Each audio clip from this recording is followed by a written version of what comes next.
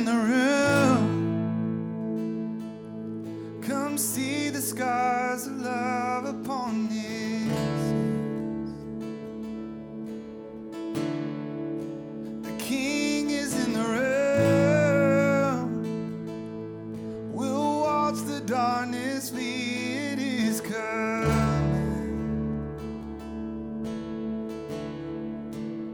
Who is this King? Who is this King? His name is Jesus. His name is Jesus. Light of the world. There's freedom in his name. Awesome in power. Reigning forever. Light of the world. There's freedom in his name.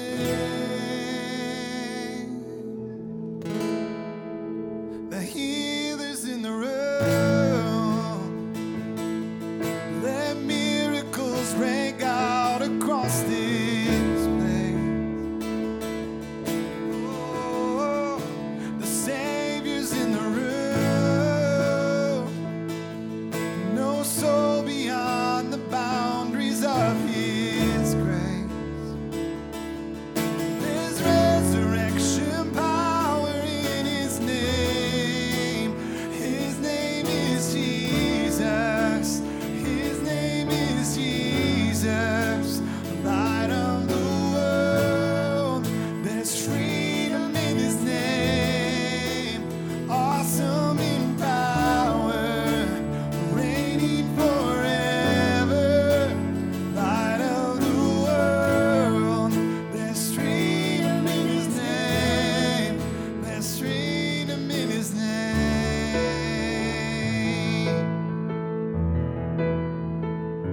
Oh.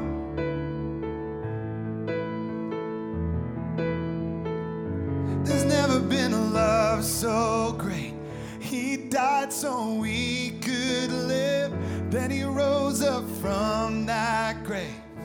Name another king like this. Now all authority forever belongs to him. He reigns in victory. Name another king like this. There's never been love so great. He died so we could live. Then he rose up from that grave. Name another king like this. Now all authority forever belongs to him. He reigns in victory. Name another king like this. Oh yeah. Name another king like this. Who is this king? His name is Jesus. His name is Jesus. Light of the world. There's freedom in his name. Awesome in power. Reigning forever. Light of the world. There's freedom in his name. There's never been a love so great. He died so we could live. Then he rose up from that grave. Name another king like this. Now all authority forever belongs to him. He reigns in victory. Name another king. Name another king like this. Oh, never king like this. And his name is Jesus.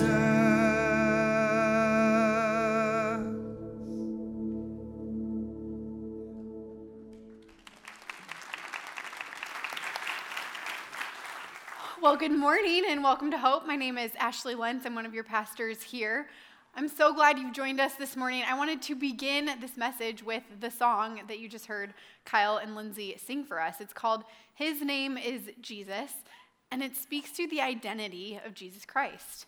Who is he? You heard words like Savior, Messiah, Son of God. There's freedom in his name. These are things that describe our Savior. And we're in this sermon series called Let Me Tell You a Story, where as preachers, we get to pick what we talk about, which is a really exciting thing and also kind of a really hard thing as a preacher, because I think everything in here is important and that we should talk about. So to pick something to talk about was really hard.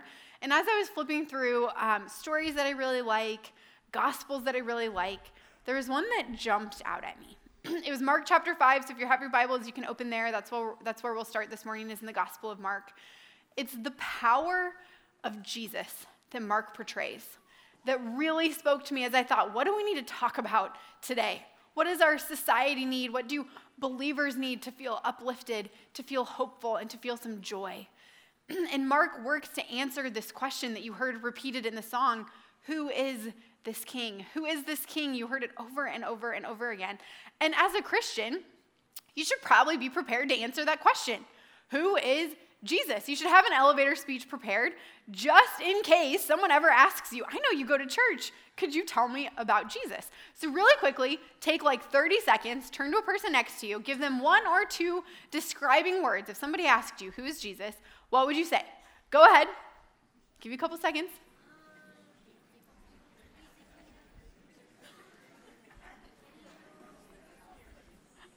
I try to listen really intently, like what can I pick up on from all of you? What I heard was really good theology. Good work, everyone. He's a healer, he's Savior, he's Messiah, he's the Son of God, right? Who is this king? He's Jesus. And I want to dive into Mark's gospel this morning. I want to show you the power of who Jesus is as portrayed by our gospel writer, Mark. And so if you have your Bibles, open with me. We're going to start actually in Mark chapter 1. We'll come back to Mark 5. But Mark chapter 1, Mark tells us right from the start who Jesus is. He says, this is the good news about Jesus, the Messiah, the Son of God. Mark, it's the only time in his whole gospel that Mark will tell us who Jesus is. Otherwise, he wants you to figure this out for yourself as the reader. So some quick background on the Gospel of Mark. Now, I love talking about culture. I love talking about this thing that we hold in our hands called the Bible. I love helping you understand what's in here. And so if you ever hold this and you think it's a little bit daunting, there's a lot, it's a little bit confusing, please set up a meeting with me. It would fill my bucket to sit with you and walk you through any questions that you have. I think any of our pastors here at Hope would love that. We really love the Bible. And so just for a couple minutes, I'm going to talk about the Gospel of Mark and how he talks about the power of Jesus, how he shows us the power of Jesus. On the screen, you'll see a picture. This is St. Mark's Basilica in Venice, Italy. Tyler and I had the opportunity to visit there in the fall of 2019. It's a holy space. You can't take pictures inside, and they actually believe that the relics, the bones of Mark, the gospel writer, sit in this basilica. But Mark is probably the first gospel written. And you say, well, actually, the New Testament starts with Matthew, and you are correct. It does start with Matthew, because for a lot of years, people thought that Matthew was the first gospel written. They were wrong. It's probably Mark. And so our New Testament canon, the New Testament order of books, starts with Matthew, but Mark was probably first. He wrote it probably mid-late 60s, early 70s AD. Now, Jesus died in 3033, so we're talking 30-ish years after Jesus died. And what was happening at the time that Mark wrote his gospel is really important to know, because Mark wrote his gospel to Christians in Rome who were being persecuted. And what was happening in Rome, in the year 64 AD, Emperor Nero was reigning, and people really didn't like Nero that much.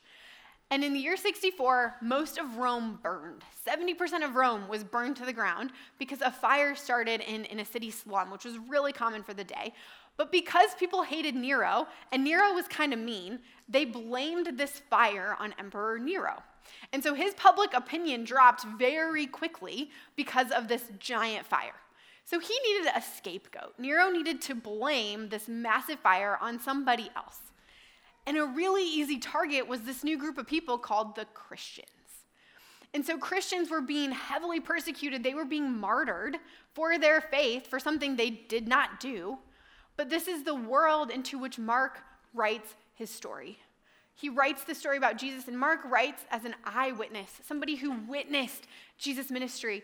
And the way that he writes his gospel answers this question for us: who is Jesus? And Mark wants you to participate in the story. It's beautiful how he's written it. And so this morning, I want us to experience the power of Jesus Christ. I want you to know that your story is part of his story, that power is for you, it is in you, and you have the ability to put that into the world around us. So really quickly, we start off in Mark. I told you this, Mark 1, verse 1. It's the only time Mark tells us who Jesus is. Otherwise, he wants you to figure out who Jesus is for yourself. Mark 1, verse 1. This is the good news about Jesus, the Messiah, the Son of God. And then he immediately starts telling us, he shows us how Jesus lives up to being the Son of God, how this power flows through Jesus. Mark chapter 1, Jesus casts out evil spirits. He heals many. He preaches. He heals a leper. Mark chapter 2, he heals a paralyzed man. He redefines Sabbath. In Mark chapter 3, he heals on the Sabbath.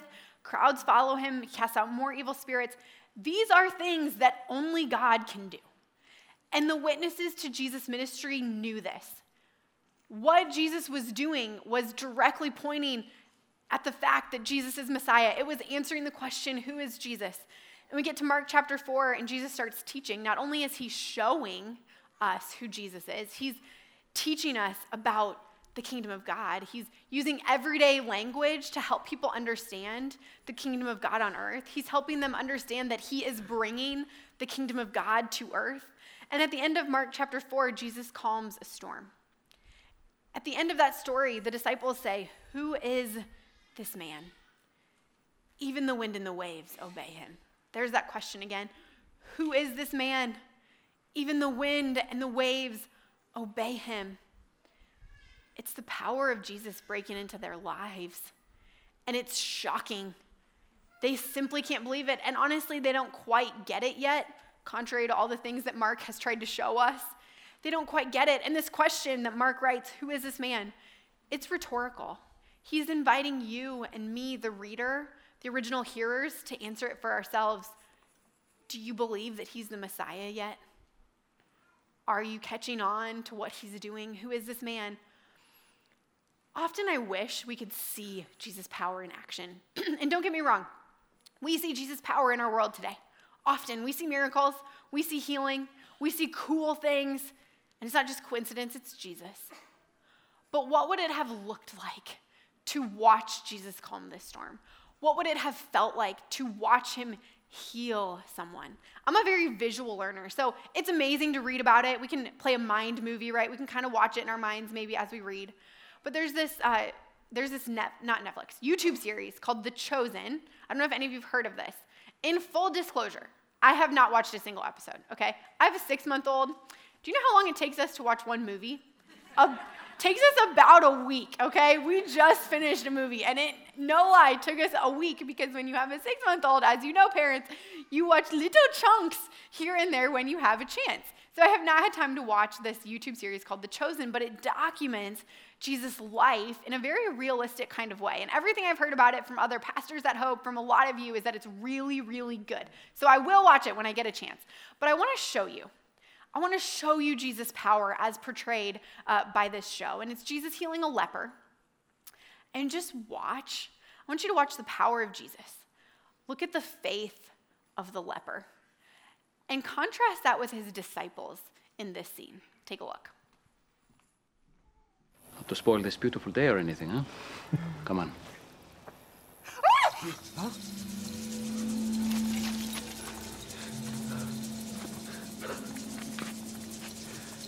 It's a leper.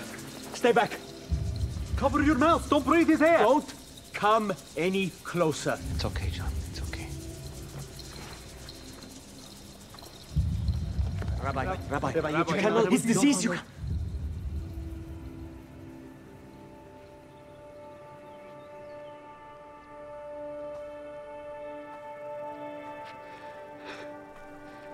Please. Please.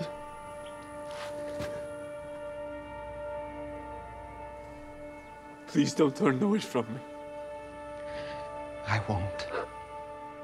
Lord, if you are willing, you can make me clean.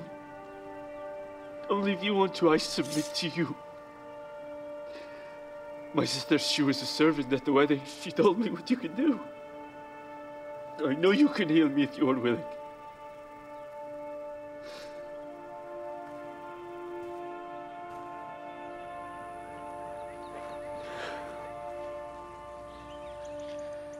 I am willing.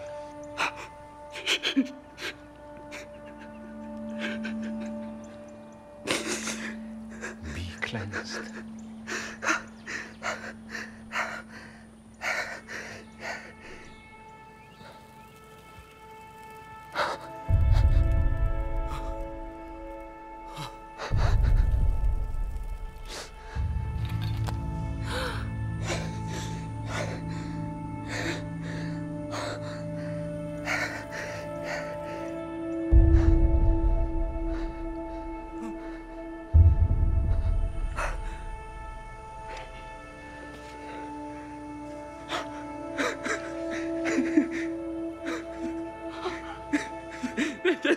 Thank you.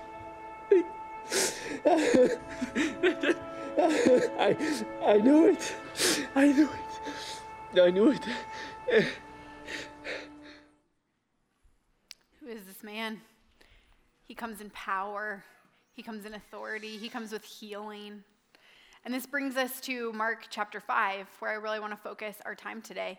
I'm going to pick up Mark chapter 5 in verse 21. It's the account of Jesus raising Jairus' daughter, but in the middle of this story, somebody else is healed. Mark chapter 5, verse 21. Jesus got into the boat again and went back to the other side of the lake where a large crowd gathered around him on the shore. Then a leader of the local synagogue, whose name was Jairus, arrived. When he saw Jesus, he fell at his feet, pleading fervently with him. "My little daughter is dying," he said. "Please come and lay your hands on her. Heal her so she can live." Jesus went with him, and all the people followed, crowding around him. A woman in the crowd had suffered for 12 years with constant bleeding. She'd suffered a great deal from many doctors, and over the years she'd spent everything she had to pay them, but she had gotten no better. In fact, she had gotten worse. She had heard about Jesus, so she came up behind him through the crowd and touched his robe. For she thought to herself, if I can just touch his robe, I will be healed. Immediately the bleeding stopped, and she could feel in her body that she had been healed of her terrible condition. Jesus realized at once that healing power had gone out from him. So he turned around in the crowd and asked, "Who touched my robe?" Then the frightened woman, trembling at the realization of what had happened to her, came and fell to her knees in front of him and told him what she had done. And he said to her, "Daughter, your faith has made you well. Go in peace. Your suffering is over." This isn't the story of Jesus. The point isn't Jesus healing this woman. The point is Jesus raising Jairus' daughter. So what is this major healing story doing in the middle of this other story? It's a literary technique called sandwiching. Mark does it on purpose. And whether this actually happened as Jesus was on his way to Jairus' house, we will never know. The point is, Mark wants us to realize something really big. He uses this technique called sandwiching a few times so that we pick up on a very important something in the story. That important something in this story, it's about faith. It's about faith because Jesus realizes that healing power leaves him, that his power has healed this woman. But what he says to her is, "Daughter, your faith has made you well." So what has healed her? Is it Jesus' power? Or is it her faith? Healing power leaves him, but he says, "Daughter, your faith has made you well." The theologian N.T. Wright has something to say about this. He answers that question this way. He says, "Clearly it was Jesus' power. But Jesus says, your faith has rescued you. The answer must be that faith, though itself powerless, is the channel through which Jesus' power can work. And faith, however much fear and trembling may accompany it, is the first sign of that remaking, that renewal, that new life." Clearly it was Jesus' power, but faith is the channel through which Jesus' power can work, if faith is the channel through which Jesus' power is going to work in the world and in our lives, it begs the question, how's your faith today? How is your faith today? Is it this giant channel that's ready for God's power to flow in and through it? Is it abundant and overflowing in you? Or is your faith a little bit scarce these days? When I think about abundant faith, I think about the dam at Saylorville. I grew up really close to this. You can walk to the spillway from my house. When that is open, there is a booming noise. It is powerful, and you can see the force of water. That is abundant faith. It is this channel that is ready for Jesus' power to boom and flow through it. When I think about scarce faith, I think about a constricted vein or artery that might be blocked, that might lead to death. That's perhaps what a scarce faith looks and feels like. So how's your faith today? Do you believe in Jesus' power to work through it? Do you believe that he's going to change your life with that power, that he can change the world with this power? Do you believe that if you just reached out and barely touched him, you would be healed?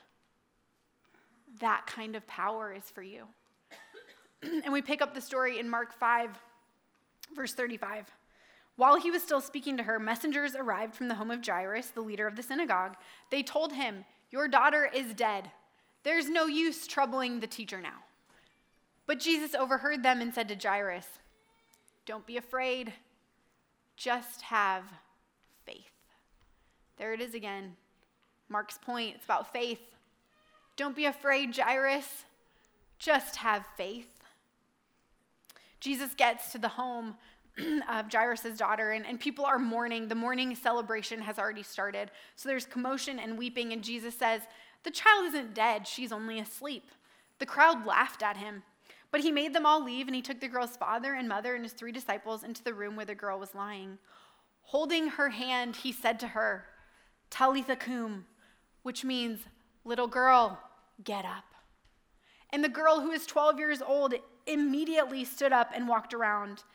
They were overwhelmed and totally amazed. Jesus reaches down to a girl who is dead. He takes her hand, and in his native language, in Aramaic, he says to her, "Talitha cum," little girl, get up. Child of God, arise. I chose Mark's account of this story because I love, number one, how Mark portrays Jesus' power throughout his whole gospel. But number two, Mark is the only gospel writer who has the Aramaic words of Jesus. Mark writes as an eyewitness to this. He wants you to feel like you're there. He wants you to feel like Jesus has reached down and touched you and looked at you and said, "Child, arise." He has commanded you, get up. Live in abundance. Do you believe in my power to heal you? Do you believe in my power for you to live joyfully?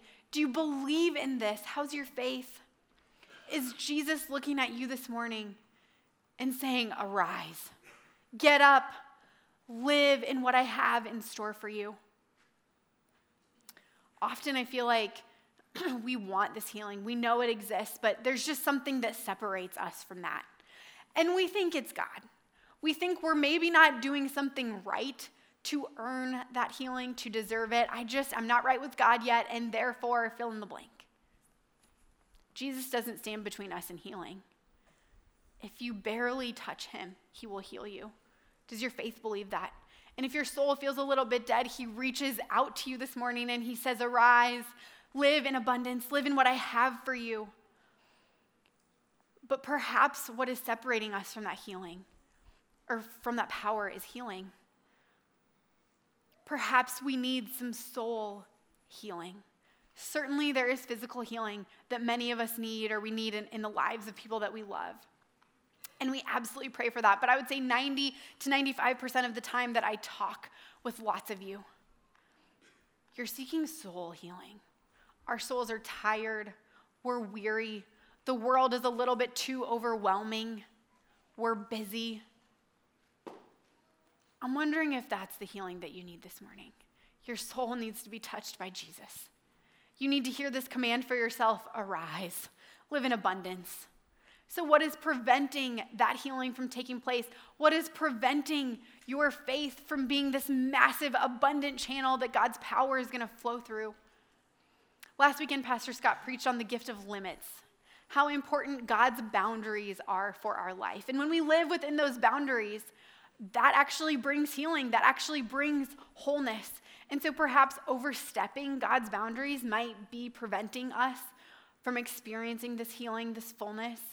Go back and listen on the podcast or watch on YouTube if you missed that.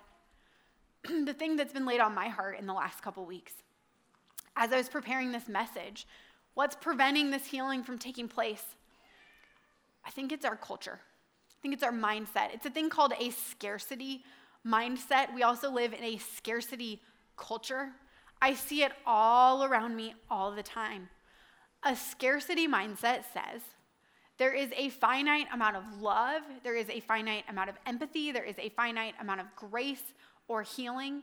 And if I give that away, if I put that into the world, or if I take that from someone, that is one piece of the pie that's gone. I will never get it back. And that's not biblical. That's not what Jesus says.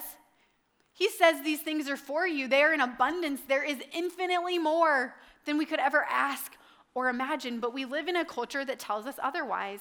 And along with a scarcity mindset comes comparative suffering. It's something I learned from the PhD researcher Brené Brown. And in March of 2020, she released a podcast. She has a podcast. It's called Unlocking Us. And in March of 2020, she talks about on that podcast scarcity mindset and comparative suffering. Do you remember what happened in March of 2020? That was the beginning of COVID. That's when it really started to deeply affect all of our lives.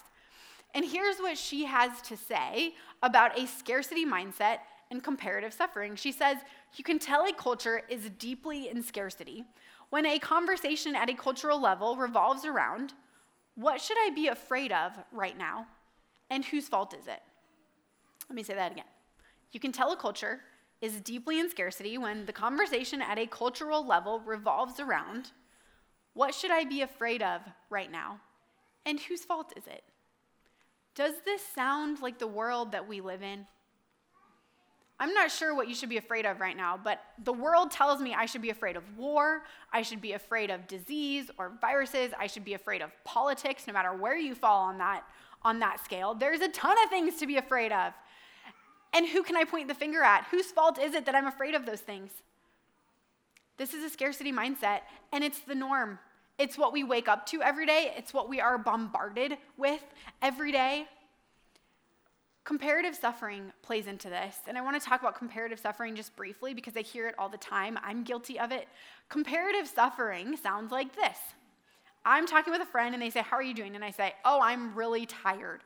Paxton woke up 3 times last night, right? He usually wakes up 4, by the way.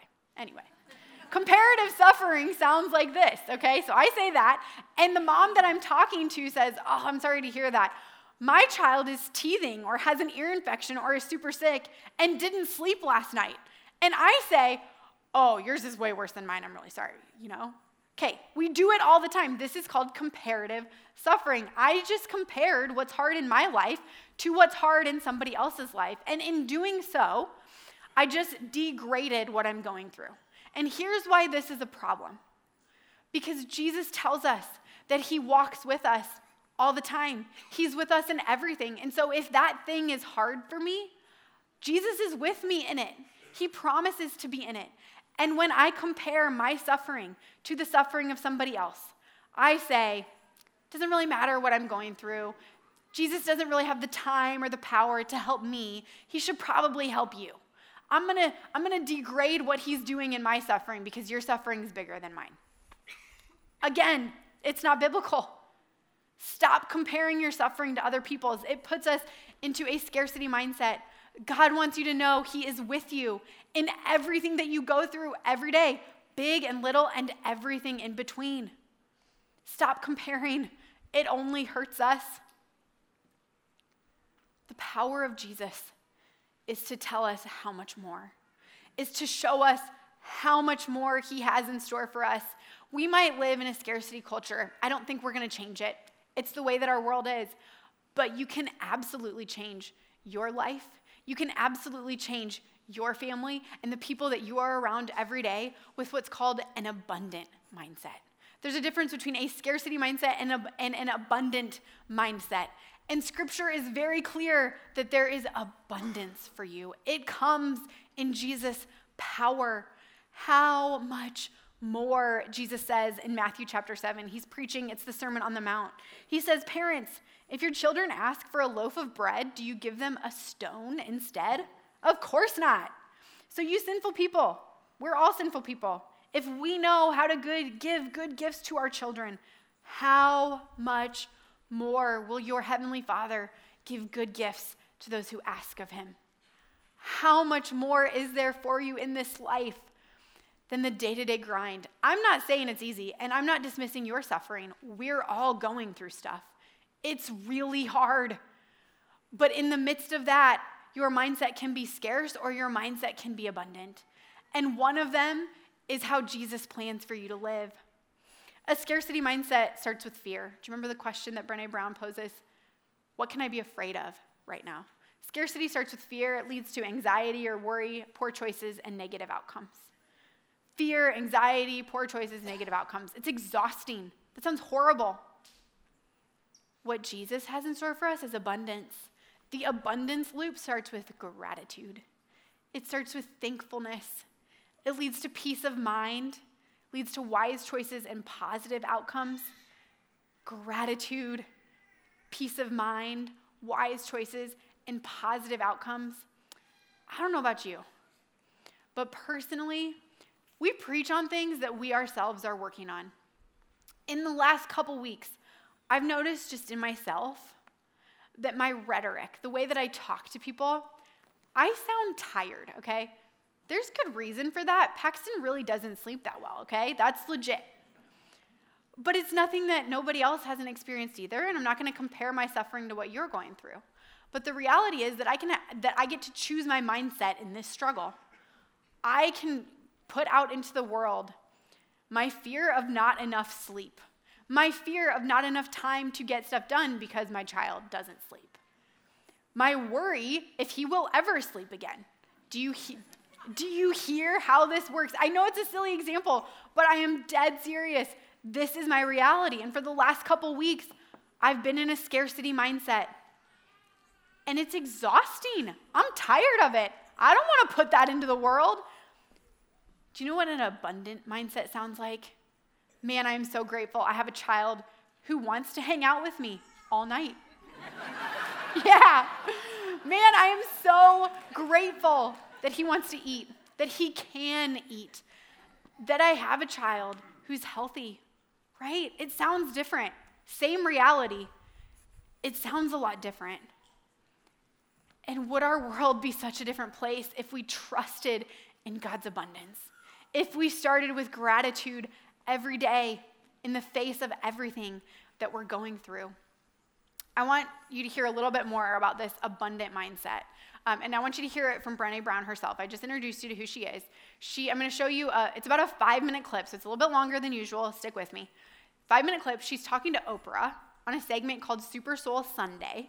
And she speaks as a researcher, so Oprah is going to even ask her to slow down at one point. So stick with me through the clip. It gets a little bit wordy, gets a little deep. But she's going to talk about an abundant mindset compared to scarcity. And she's going to talk about the power of gratitude and the power of joy, and how joy can actually propel us into scarcity, or it can propel us into abundance. And take a look at how they talk about this. It's very powerful. I will never talk about joy for the rest of my career without talking about gratitude. Because for 12 years of research, I have never interviewed a single person who talks about the capacity to really experience and soften into joy who does not actively practice gratitude. You are absolutely right about Period. that. See, I have done no research except with my audience for 25 years. Yeah, except for the 30 years of the research you've done. Yeah, except for that but little, I've done obviously, critical research, but I know that is true. As you say that, a part of me, it just resonates. And I know that is true. There is no joy without gratitude. No, and you know what's tricky? But As someone who studies shame and scarcity and fear, I will tell you that if you ask me what's the most terrifying, difficult emotion that we experience as humans, yes. I would say joy. you would say that the most terrifying is joy? No question. Why? You know, I often ask parents, I say, I'll have 5,000 parents or something in the audience, and I'll say, raise your hand if you've ever stood over your child while he or she was sleeping and thought to yourself, I love you like I didn't know was possible. Yeah, yeah. And then in that split second, picture something horrific happening to What your if child. something happened to you? Yes, yeah. How many of you have ever sat up and said, wow, work's going good, good relationship with my partner, Yeah. parents seem to be doing okay, something What's bad's gonna gonna happen? Yes. Right, so what is that? You know what that is? What is that? When we lose our tolerance for vulnerability, Lose our tolerance, vulnerability, yeah. joy becomes foreboding. I'm not going to feel you. I'm not going to soften into this moment of joy Because I'm scared. I'm scared it's going to be taken away. The other shoe's going to drop. So say that again. When we lose our tolerance for vulnerability, you said in the book, but I didn't get it this deep. Go ahead. When we lose our tolerance Yeah. to be vulnerable, Yes. joy becomes foreboding. And so what we do in moments of joyfulness is we try to beat vulnerability to the punch. Yesterday, I'm on the plane. I'm Yeah. getting ready to leave. I'm taking pictures and tweeting them out of I'm in the cockpit, Super Soul Sunday, or over a bus, baby. I'm taking pictures. The plane gets down the runway and has to come back because something's wrong. I was like, I knew it. I called Steve. I said, let me just tell you something. I know because I'm fixing to meet Oprah that I'm going to die. And at my funeral, Yeah. you better say she was going to be on Super Soul Sunday. Oh my goodness. And Steve's like, foreboding joy, foreboding joy. Foreboding joy. Right. I interviewed a man who told me my whole life, I never got too excited, too joyful about anything. I just kind of stayed right in the middle. That way, if things didn't work out, I wasn't devastated. And if they did work out, it was a pleasant surprise. Oh my goodness. And so many people said, he said, in his 60s, he was in a car accident. His wife of 40 years was killed.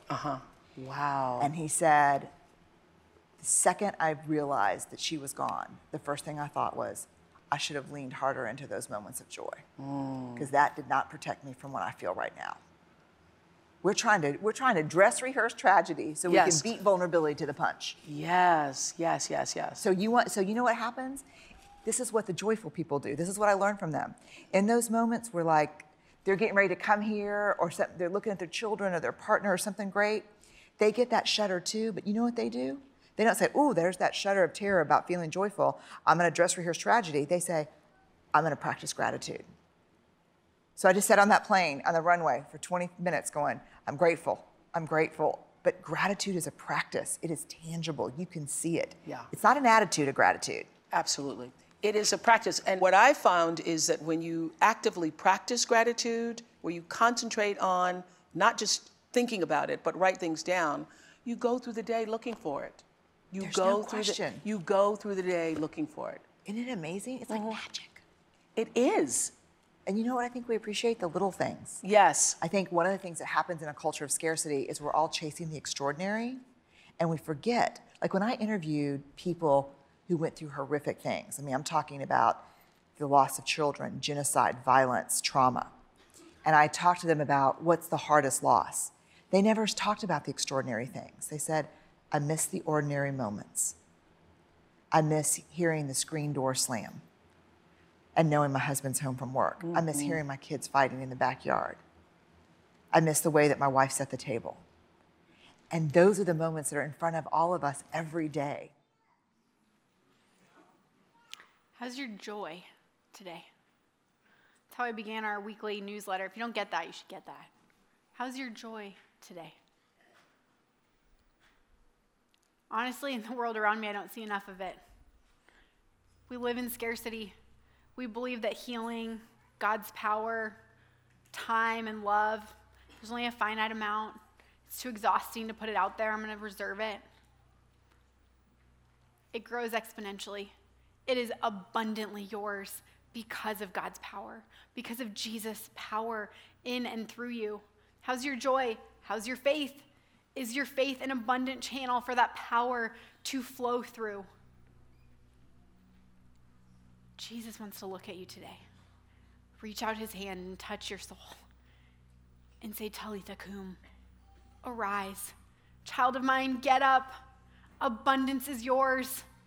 I came so that you could live abundantly right now. No, the world's not perfect, but I came so that you could experience joy. Abundance leads to gratitude, leads to joy. When I meet with people in my office, oftentimes those conversations begin with all the hard stuff. And sometimes it comes off as a list, and that's okay. That's what I'm here for. I'm here to absorb that and take it to the cross for you. But the minute we finish the list of everything that's going poorly, I look at people and I say, tell me one thing that's going good. Tell me one thing you're thankful for. I've never had somebody who couldn't come up with one thing. But in that split second, certainly we talk about the hard stuff. But in that split second, your mindset has just shifted from scarcity to abundance the second you can name something good. That is God's plan for you every single day. There's a book called Emotionally Healthy Spirituality. I'm teaching a class on that in the fall. Registration will open in August. You can look for it. There's a chapter on healing, and the way that Peter Scazzero ends that chapter on healing, he says, true spirituality, healed spirituality, frees us to live joyfully in the present. That's how that clip with Oprah and Brené Brown ended, living joyfully in the present. When I thought practical application, that's how sermons should end, right? It's like, I can't preach all this stuff to you and then send you away with not telling you how to do it. I thought, I don't know how to tell you to shift from scarcity to abundance other than telling you should do it. And then I saw that clip and I thought, that's how you do it. It's gratitude. It's appreciating the teeny tiny things. You don't need the booming voice of God to tell you to experience him in abundance. He's there abundantly all the time. Are you looking for it? How's your soul feeling? Is his command to that little girl, that dead little girl, is it his command to your soul this morning? Arise. Live in this. My power is for you. It is all over Scripture. Paul writes about it in Ephesians 3. All glory to God who is able through his mighty power at work where? In us. His mighty power at work within us to accomplish what? Infinitely more than we might ask or think. Other translations say abundantly more than we might ask or think. Jesus is speaking in John 16 and he says, ask, using my name, and you will receive, and you will have abundant joy. Abundant joy. This power is yours, church. In Jesus' name, it is yours. Accept it, receive it this morning. Let's all arise. Let's stand together and sing about God's power.